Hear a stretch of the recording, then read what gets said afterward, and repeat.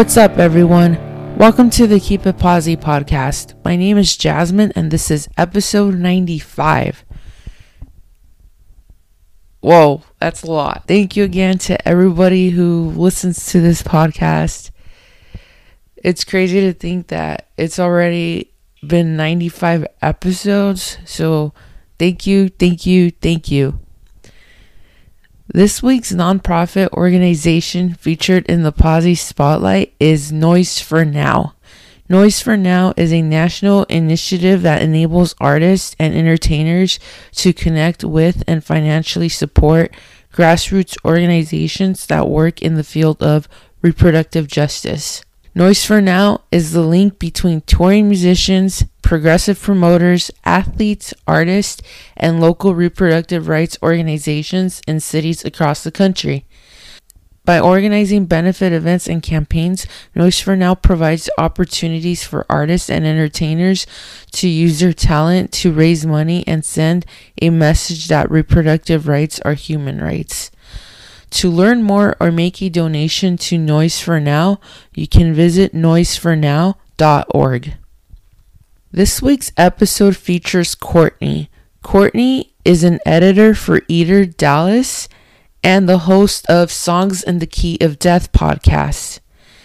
In this conversation, we talked about her work, how she ended up working at MTV, The Shins, Death Cab for Cutie, Sub Pop Records, and so much more.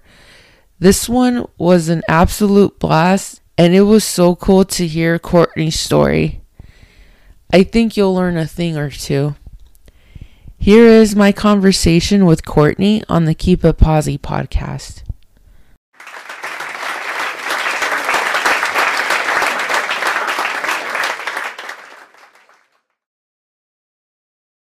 Hi. Hello. How are you? I'm good. How are you? I'm good. Thank you so much for taking the time. Twitter works wonders. Facts. and I remember who it was too that retweeted that I saw it on my feed. I'm like, oh, cool. Let me check this out. How are you? What's your day been like? I'm pretty good. It's been a good day. I did a bunch of work for Eater Dallas this morning, and this afternoon I was working on this indie rock podcast in the 2000s, this like documentary type of podcast, just pulling pieces out of interviews I'd already done and pulling them into the narrative for an episode. So I was making a podcast. That sounds like a very productive day. Yeah, I got a lot done. So you just jumped into it. You talk about the podcasting and then what you do with Eater Dallas in the industry. I mean, I guess in any industry, but in the music industry, it's not always, your day to day is not always the same. When you look at what you do as an editor and what you do with podcasting, how would you say those are different, but at the same time similar? Wow, that's a great question. I mean, there's been a pipeline for a long time of people who've gone from music to food, like Andrew Stenthal and The Infatuation, and he used to be a publicist at Atlantic Records. And he ended up starting a food site with someone else from Atlantic Records because they realized they were constantly being asked for like food recommendations, where to take artists when they were in town, or where to take a business lunch, or like where to go with people. And that's a huge part. If you're in New York or LA, that's a huge part of the music industry, right? Going out to eat, especially taking artists out to eat, or taking your clients out to eat, your people at Spotify, your people at wherever.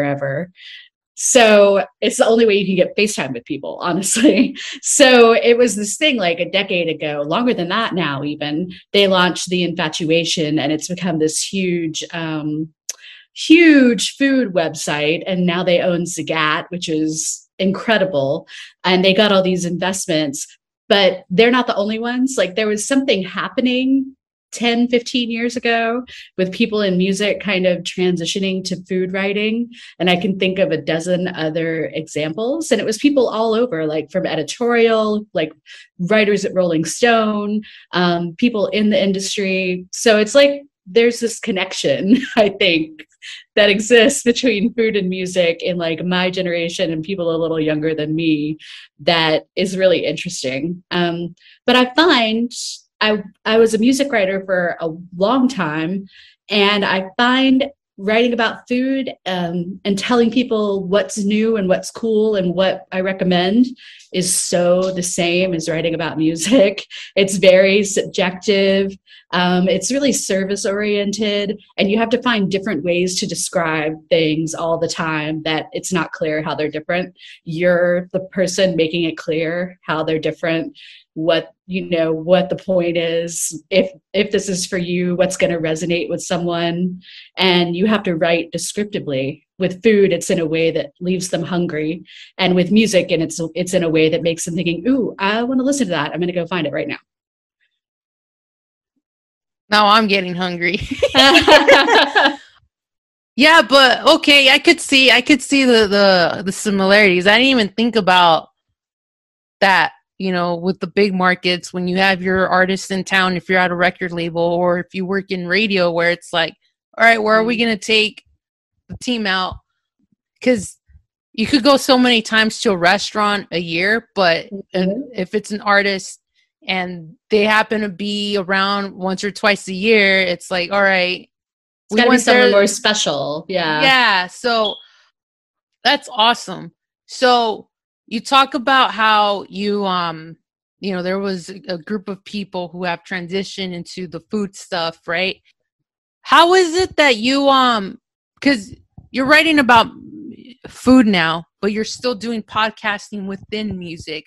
Yeah. So I guess the question is the podcasting stuff, was that somehow a thing where like, I still want to do something with music, I don't want to leave music completely? I don't know if I'll ever leave music completely, even if it's not my job anymore. It's always going to be super important to me. But it's more like food writing worked into my schedule of doing stuff with music. I have this really interesting setup where I have a part-time food writing job, and then I spend the rest of my time freelance writing for different websites and working on this podcast that we're working on now. And there's another podcast that we've been slowly working on that I can't tell you anything about. It's a big secret. But the one we're working on is a retrospective about indie rock in the 2000s. And we've interviewed so many of the bands, Death Cab and the Shins and Spoon and Broken Social Scene and Tegan from Tegan and Sarah, and just like so many of the people too that were around then. So it's a very different thing. And it's really interesting to go from in one part of your day, just kind of writing stuff, and in the next part of your day, crafting something and creating something. And it's even weirder because for me, this is like, I worked at MTV at the time that all this stuff in the early 2000s was happening, and I was like the indie rock person. So it's like going back to revisit myself in my 20s and thinking about what was happening. And I'll go down these wormholes while I'm doing it. It's just like, oh yeah, I have to listen to that song again real quick, or like, oh, I need to just go look up what was the actual reviews of this album. What did they say back then? Was it this or that? What year did the the OC start playing? And what episode number was it that they name dropped to Death Cab? So I go into these weird research wormholes that are super fun, super nerdy. That is so cool. And it's taking me back to, that's sick. Because at the time, I'm a big fan of One Tree Hill. And I've seen the OC a few times, but never from the beginning to the end. So at the time, it's always like, oh, which one's the better show? Or which one do you like more? But for sure, what I appreciated about the two shows is that they had the music aspect down. I'm not sure with One Tree Hill if it happened with every episode, but I do remember that they would name the episode after a song. It was every episode. Grey's Anatomy did the same thing. And I didn't realize that until I went into One Tree Hill old episodes and I was looking through exactly what songs they were playing. And I was like, oh, every episode is named after a song. Wow. Yeah, good times. Man, I feel like I also need to do an episode at some point with people who are like, dude, like these shows, they played these songs and all these other things. But that is so cool. So I guess you kind of jumped into it a little bit in a way, I guess created the segue. You know, you talk about MTV and you talk about these indie bands and that era of music. So one thing I like to do, and I feel like I don't even know it, but I feel like you have a really cool story. One thing I like to do is I like to ask people, like, what was your introduction to music, and musically throughout your life and throughout your career? How did you get to where you're at now? Wow. Okay. Well, it started with my parents' record collection. I mean, like so many people, I loved to play it. I mean, literally records, like the actual records. I wasn't allowed to touch them, but my stepdad would let me dictate, and we would make a mixtape of which songs I wanted. So he would put them on and I would record them. And that was like our thing that we did together. It was our bonding thing. And I also had a family that was we would play the game of, can you name this song in the car? And you would get roundly mocked if you could not. So I started really young, accumulating information about who sang what and then what album it was on. And later on, I, went into my teen years and got into my own thing, and it was all really uncool stuff. And then by like college, I thought I wanted to be a research scientist, and that's why I went to the college I went to, and ended up not liking the academics of it at all. And because it was in the early days of the internet, back in the wild, wild west days, and I was a big fan of AOL and their chat rooms, I ended up getting, strictly because I needed a free account, not because I really cared about doing this. I just couldn't afford to pay by the hour to be on the internet, but I liked it a lot. I ended up getting jobs as a chat host on AOL for a bunch of channels, and you would get a free account if you did that. So like the Women's Network and the Style Channel, and eventually MTV, whose whole internet presence was behind an AOL portal in the late 90s, which seems incredibly stupid. And it was a bad digital strategy. But they did really cool stuff. Like they had a show called Yak Live where they would play videos and they would just like scroll the chat room chat underneath it. And you could see what people were saying. And it was really revolutionary at the time, like really compelling programming. And they had a tie-in. This was back when Adam Carolla and Dr. Drew's Love Lines was a talk show on MTV also. They had a tie-in with that show where there was a chat room and people could ask questions and they would read it on the show and answer it. So I ended up hosting stuff like that and like being the bulletin board moderator for the Real World and the Road Rules shows and really ridiculous stuff like that. And I ended up getting an internship I was in Texas in college, and getting an internship at MTV and going to New York for like 3 years in a row. And they had a little site called MTV Local as well back then, where they would let college students write about like their local music scene for course credit. And I did that for several semesters as well, just like made up independent study classes. And at the same time, I was working at my local radio station, which at the time was 94.5 The Edge in Dallas, doesn't exist anymore. And I interned on the indie rock show, the Sunday night specialty show, the Adventure Club, which was a big deal to people here, for like 2 years straight. You're not supposed to intern for that long. And yet that's what happened back in the day. So when I graduated, I finally convinced one of the many people I'd interned for at MTV to hire me as a production assistant. And then I just kind of moved up and moved into the music programming department. under the auspices of MTV.com, it was a fascinating time. This was the 2000s by then, and nobody cared what you did on the internet. They just treated it like a totally different thing than the actual TV channels.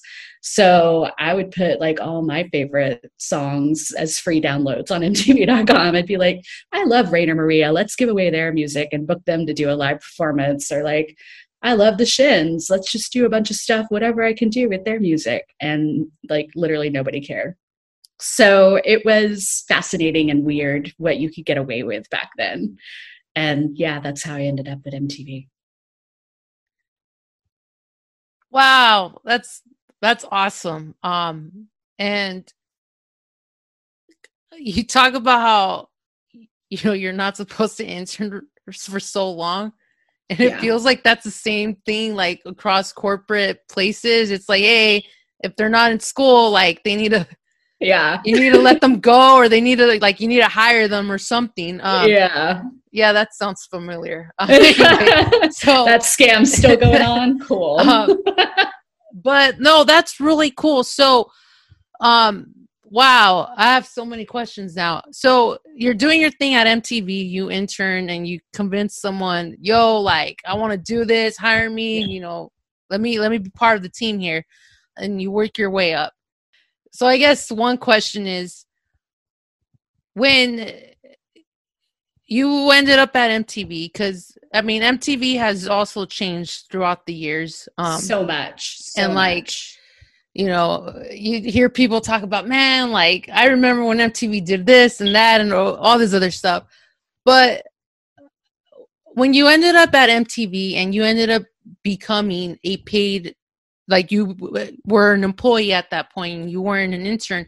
When did you realize, like, oh my God, like this is happening and I'm seeing a thing happen with these artists that I care about? Oh, wow. Okay. I mean, there were several moments. There was the moment in 2004 when Garden State came out and it had that Shin song in it. And I'd already been harping on people about that band and we should do stuff and you have to listen to this album and blah, blah, blah. And that happened. And it was like the world stood still. It was just like, okay. Everybody knew that the first album had already sold like 100,000 copies at that point. So we were not part of the story. And people were like, okay, we whiffed it with this band. So what's the next thing? And Death Cab's Transatlanticism had come out in 2003. And I made them do a bunch of stuff. I was working on MTVU then, the channel that was for closed circuit broadcast on college campuses. And I made them do a bunch of stuff with MTVU. And I was like, it's going to be Death Cab. Like, you have to keep doing more stuff with them. You have to keep like building that relationship. And it turned out to be true because Atlantic signed them for that next album. But also the OC happened and the Death Cab mentions started happening. And that was a big thing. At that point, I could bring bands into the music meetings at MTV and talk about what was going on with them. And as soon as I said, and they were on the OC, everybody would be like, oh, really? That's interesting. So the kids like them. Well, we should talk about where we can put them. And it was so funny how people just assumed like that show meant the kids like them, when really it meant the kids were discovering them. They'd like just heard about them. Wow. It's just, I laugh because I'm like, oh my God, it's been that long. You know what I mean? Like, it's just crazy. Yeah. But wow, that is really cool. And you're okay. Well, you talk about the Shins, right? And Garden State happened. And you're like, all right, like it's going to be Death Cab. I don't know if other people would agree with me. And to be honest, I don't even know if I'm going to edit this out or not, but sometimes it feels like the younger people are shouting at the top of their lungs about a band. And it's like months later, something happens and it's like, yes, dude, I've been telling you this. Yes. Yes. I mean, I felt that way when I was in my 20s and working at MTV all the time. I would stress myself out trying to get like somebody to pay attention to these bands that I thought were really good. I tried to not do it though. There was a thing where in that scene, some bands didn't want to be associated with MTV or like didn't want that popularity. And it was really well known, and I would like not hype them up. But yeah, I used to call our music meetings at MTV MTV Debate Club, because the way that they worked was everybody would come in, and there was a point where I became the label relations manager for indie labels, like every indie label. That includes like hip hop music, metal music, just everything. I was their point of contact. And then there were a bunch of other people that they'd have 3 or 4 of the major labels, because there were more labels then and things were a little more spread out. So everybody would come in with their research that they got from the labels, their talking points, and like their list of what they wanted to see added that week. And then we had our own research, which would include a ton of stuff. It would include radio plays, but not nationwide. It would be like top markets and daytime only, no overnights. So we could, because there was a big problem at this time with radio, like spiking spins into overnights and artificially inflating numbers, and small markets doing that with payola. This was pre like the payola crackdown. And we would look at like what were the top bands on MySpace. We had call out research, which I know you know what that is as a radio person, but for people who don't, they used to call people on the telephone, play them like 10 seconds of a song and ask them if they like it. And whatever people said, that would be how well liked and well familiar a song was. And MTV had its own call out research. And we would look at sales numbers from Billboard. We would look at chart placements. There was just like a never ending amount of data we would look at, but you look at all of that and you try to ascertain like what's bubbling up and what is big and needs to be bigger, like needs to be in a bigger rotation. And you would think about it from the point of view of, at the time in the 2000s, for the whole decade, it was like MTV was the teen girl channel. So what did teen girls want to watch? And MTV2 was the boy channel, and it was a little older, so guys in their teens but also their 20s, and what did they want to hear and watch. And then MTV Hits and MTV Jams existed, and it was very like, what is the coolest stuff happening that we can fit in there? Like the pop, MTV Hits was pop music, and it would be really familiar stuff, older stuff, and sometimes new artists to test them out. MTV Jams, those guys were the most concerned with like what's going to be the coolest thing in hip hop. They would really blast out the like things that were already hits, but they really wanted to find the cool stuff that was coming up and what was going to be next. And MTVU, which I worked on with a guy named Yomi, who's at Apple Music now. He was like very into underground hip hop and I was into indie rock. And so between the two of us, we would like pack that channel out with those two things and then occasionally sprinkle some other stuff in. We would like be like, okay, I guess we can play the Killers, fine. That's awesome. I mean, looking at things now, you have all these platforms. You have YouTube and TikTok and Twitch. You know, people are just exposed to bands and artists through all these outlets. When you look at how the way things are now versus the way things were when you were at MTV, from your time at MTV, what do you feel platforms have still carried on throughout the years? And then what is it that you feel that MTV used to do that is no longer a thing with other platforms? I don't know if that makes sense. Yeah, it does. I mean, the biggest thing that I've seen carry on is when I was starting at MTV, it was like the beginning of watching videos on demand online.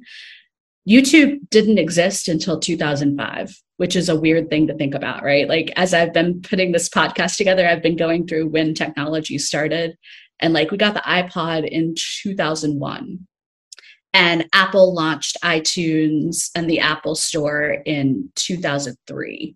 But before that, it was really hard to buy music legally on the internet. Like, there were some places, but most people didn't do it. They just stole it or downloaded it from blogs.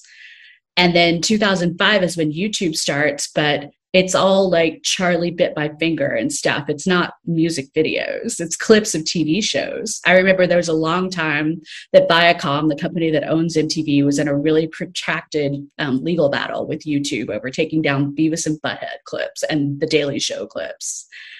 Because corporations didn't have a presence, like they didn't have a monetizing arm for YouTube, and Google didn't own YouTube yet, and they didn't have any way to like track the copyright on things. People were just putting stuff up, it's like really crazy to think that was just in 2005. So artists didn't start using it to put music videos onto for like a couple years after that. So if you wanted to watch music videos, you had to go to mtv.com and Yahoo. They had a really robust music video department, and like that was it for legitimately finding the thing you were looking for. And a lot of people, like, streaming was hard. You know, you were still doing dial-up in a lot of cases, or if you had Wi-Fi, it was real slow. So it was a process still. So that's one thing that has continued technology-wise and only gotten better. But it also is a big thing that contributed to like the downfall of MTV and their digital properties. They didn't ever have a good strategy as a company, as far as I could tell. But as soon as it became competitive, as soon as like YouTube became where artists went to just put videos instead of premiering them on MTV or on MTV.com. And then Vivo came along, and the record labels owned Vivo. So they would do stuff with their own property first before they would do it with MTV. It was like very much the writings on the wall vibes. Yeah.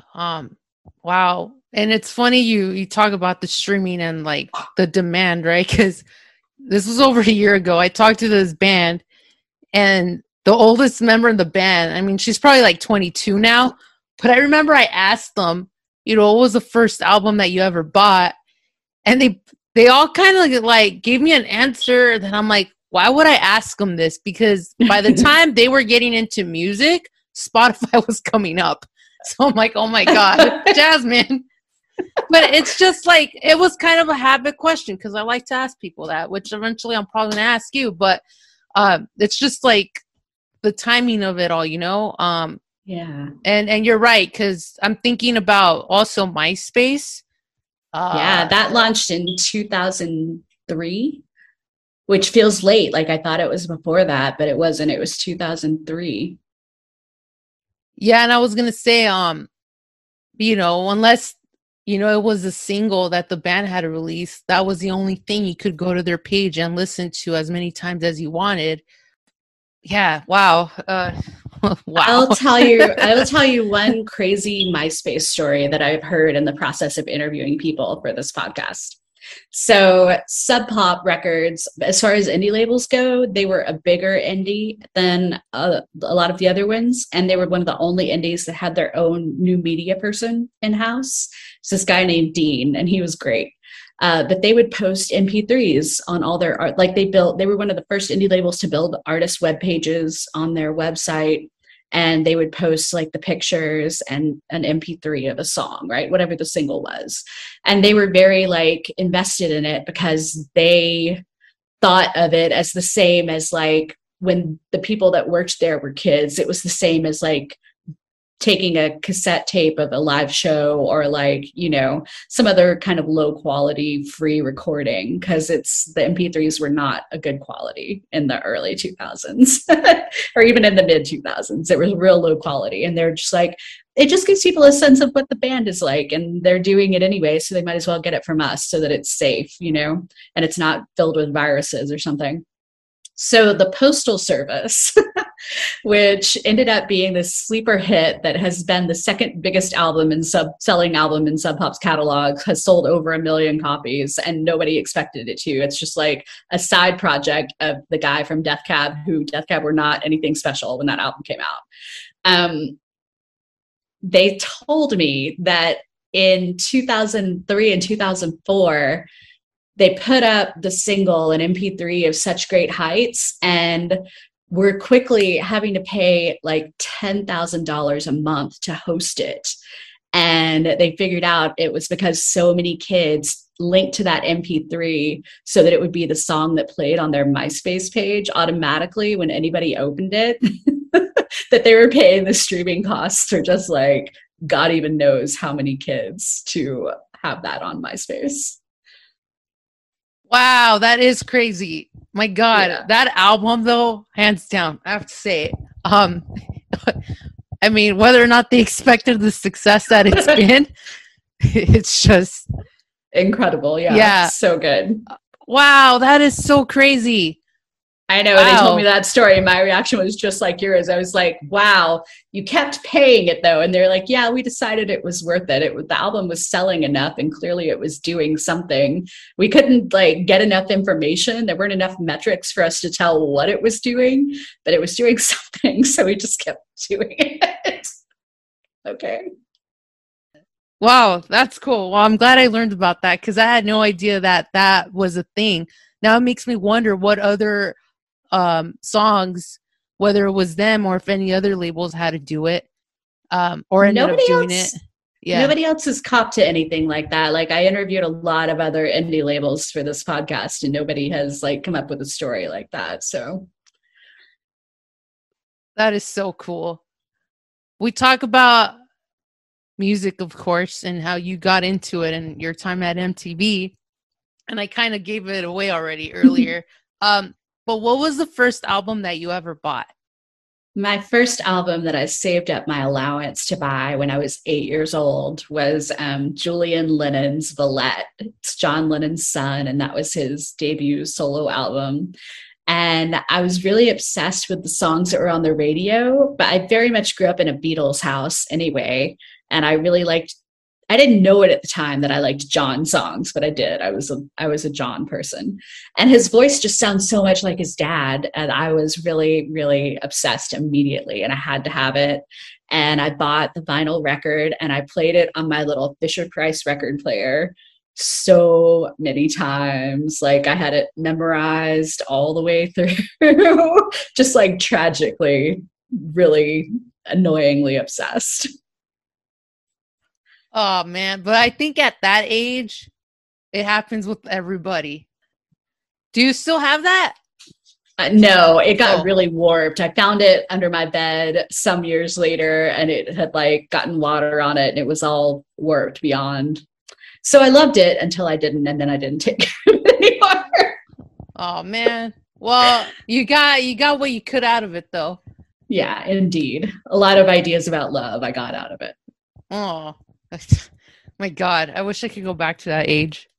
What was the first show or concert that you ever went to? Wow. So I grew up in like the suburbs and it was an hour drive to Houston from where we lived. So there weren't a lot of concerts. I didn't go to one until my 18th birthday, but it was literally the day of my 18th birthday. And I went to see REM, who I was obsessed with Radiohead opening, which is kind of crazy. But yeah, it was a great concert. It was really amazing, but it's kind of weird that I waited considering to how many concerts I went to after that. It's kind of like wild that I waited that long to go to one. Wow, Radiohead opened up for REM? Yeah, they had them open. It was on the tour in 96, which would have been what the album after Monster, whatever that was. Oh no, it was the Monster tour. They did a 2-year tour for Monster. And I was bummed out at the time because they had a bunch of different people open for them, and Luscious Jackson were another band that were opening for them who I was really obsessed with. And I was like, oh, I didn't get a Luscious Jackson date. I got a Radiohead date. But that was circa Creep, and Radiohead didn't really come into their own until like the Bends. So Oh wow. Damn, that's crazy though. But like, I mean, it's just crazy to see what happened after that. I Um, mean, yeah, they're one of the bands that REM mentored. They mentored Nirvana, they mentored Radiohead. They have really great taste in music. I went as a journalist to the Rock Hall induction ceremony in 2013, I think it was, the year that Nirvana got inducted, and Michael Stipe inducted them. And that was what I asked him in the press room that year. Just like, you And the rest of the band have really chosen these artists who have gone on to be like some of the most successful, most amazing, most critically adored and important artists of our generation. You mentored them, like you took them under your wing whenever they were really young bands. Why? Like, how did you know? How could you tell that they needed your help and also that they were going to be those bands? And he had a really good answer. He was just like, you don't know, but you get this sense of people who are your kindred spirits and who, you know, can benefit from the wisdom of what you went through, and you just aren't selfish about it. You share it with them. That's so cool. Yeah, I mean, Radiohead headlining Coachella and all these other festivals, and it's like, oh my God. And you just think they just start off like all these other bands that are still trying to do it. Throughout your career, what's the best advice that's been given to you? I would say the best advice that I've gotten has been anytime anyone has told me to go with my gut, like trust what you want to do, stand by what you think, don't be pushed off course, because it's really hard. There have been a lot of times in a lot of companies and a lot of positions where people are like, are you sure? Like, are you sure that's what is the best thing to do? And sometimes those questions have had like a lot of money behind them. So it's especially hard when you're talking about spending someone else's money, but it's also hard when it's like you're putting your reputation on the line. And if you're not sure when somebody puts you in that spot, the best thing to do is to hit pause and talk to people that you trust and people that have more experience than you. But if somebody is just looking at you in the eyes and saying, you're sure this is the right way to go, though, and you know it is, always say yes.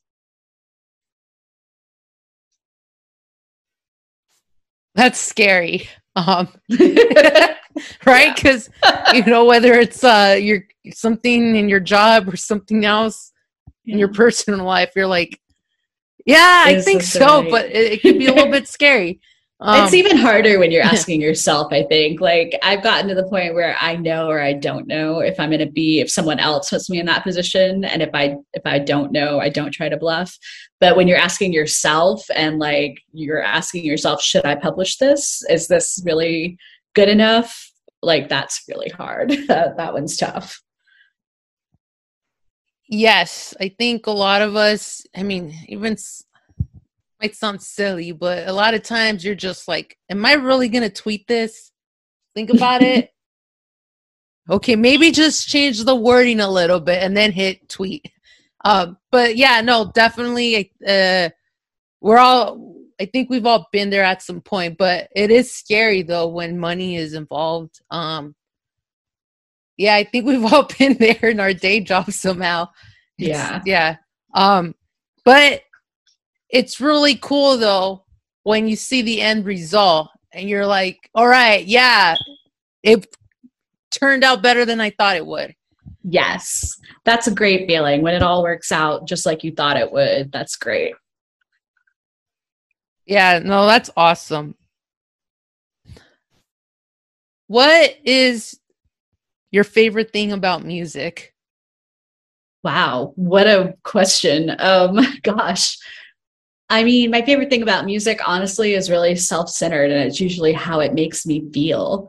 I use music a lot to like modulate my feelings, my mood, to get me into a place, to take me out of a place. It can be cathartic, it can be all-consuming, or it can just be something that helps you focus. It can be so many things.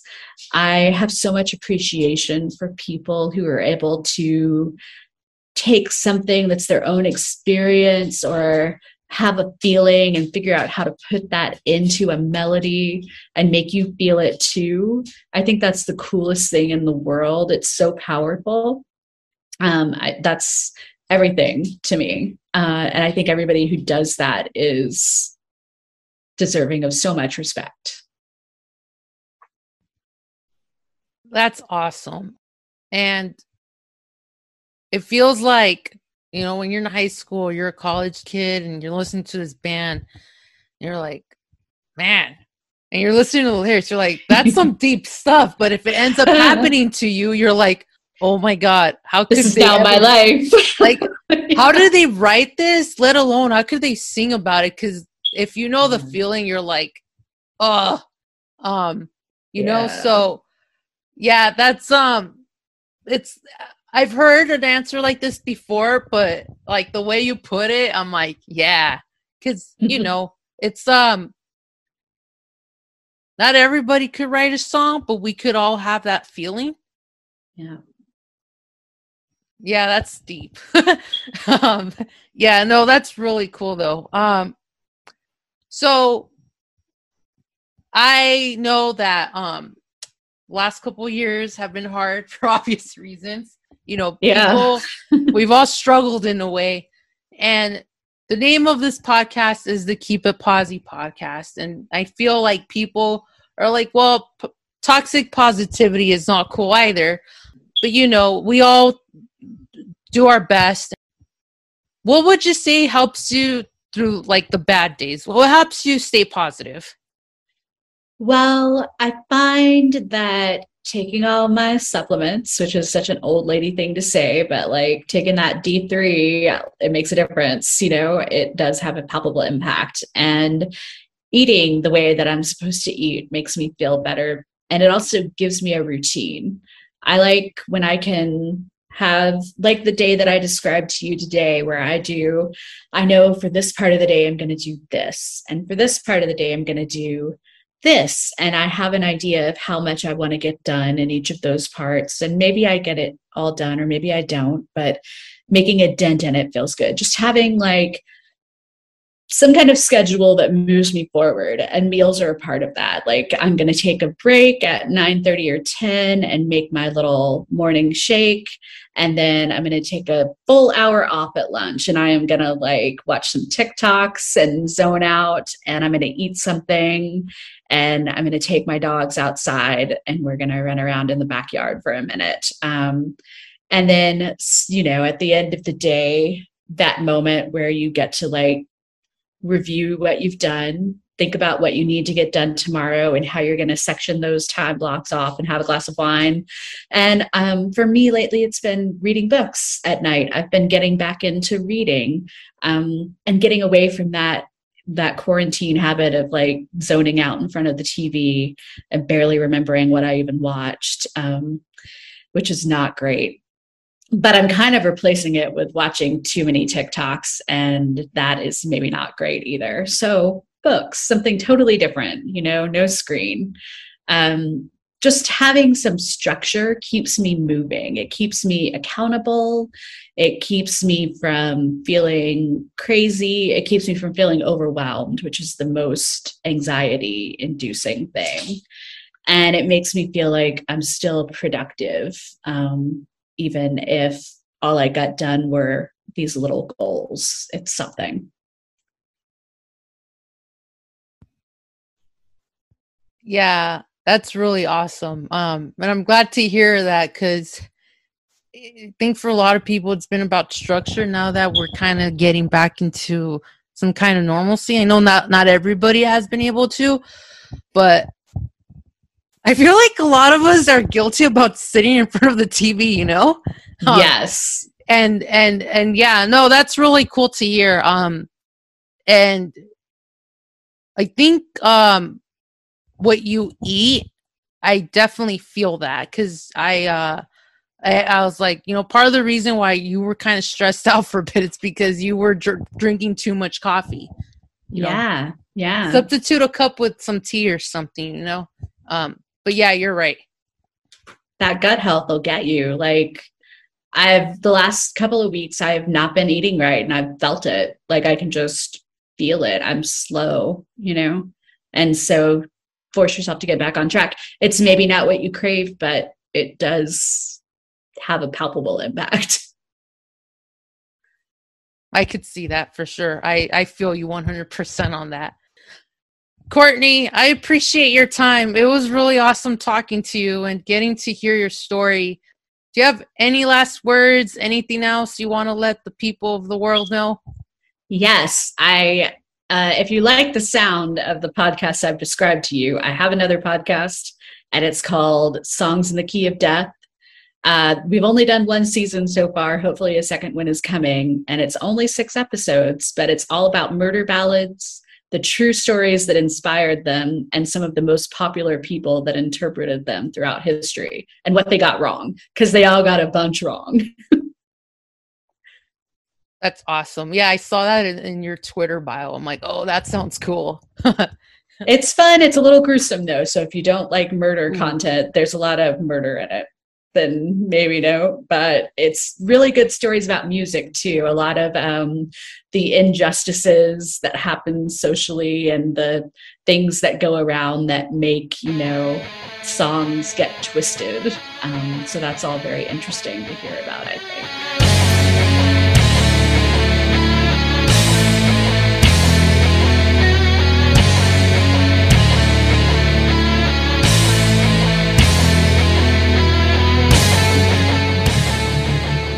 So that was my conversation with Courtney. I highly recommend you give her podcast a listen. Songs in the Key of Death is the podcast, and it's available everywhere you get your podcast. If you want to keep up with Courtney on social media, her Twitter handle is @CourtneyESmith. To read her work about food, you can check that out over at dallas.eater.com. Thank you again to Courtney for being on the podcast. If you haven't yet, please check out the Keep It Posy podcast playlist. You can find it on Spotify and Tidal. As always, you can hit me up via email or social media. keepitposy.com for all the contact info. Thank you again to everyone for listening to another episode of the Keep It Posy podcast. Please take care of yourself and watch out for each other. Stay posy always. And remember, life is like a mosh pit. If you see someone fall, you gotta help that person get back up.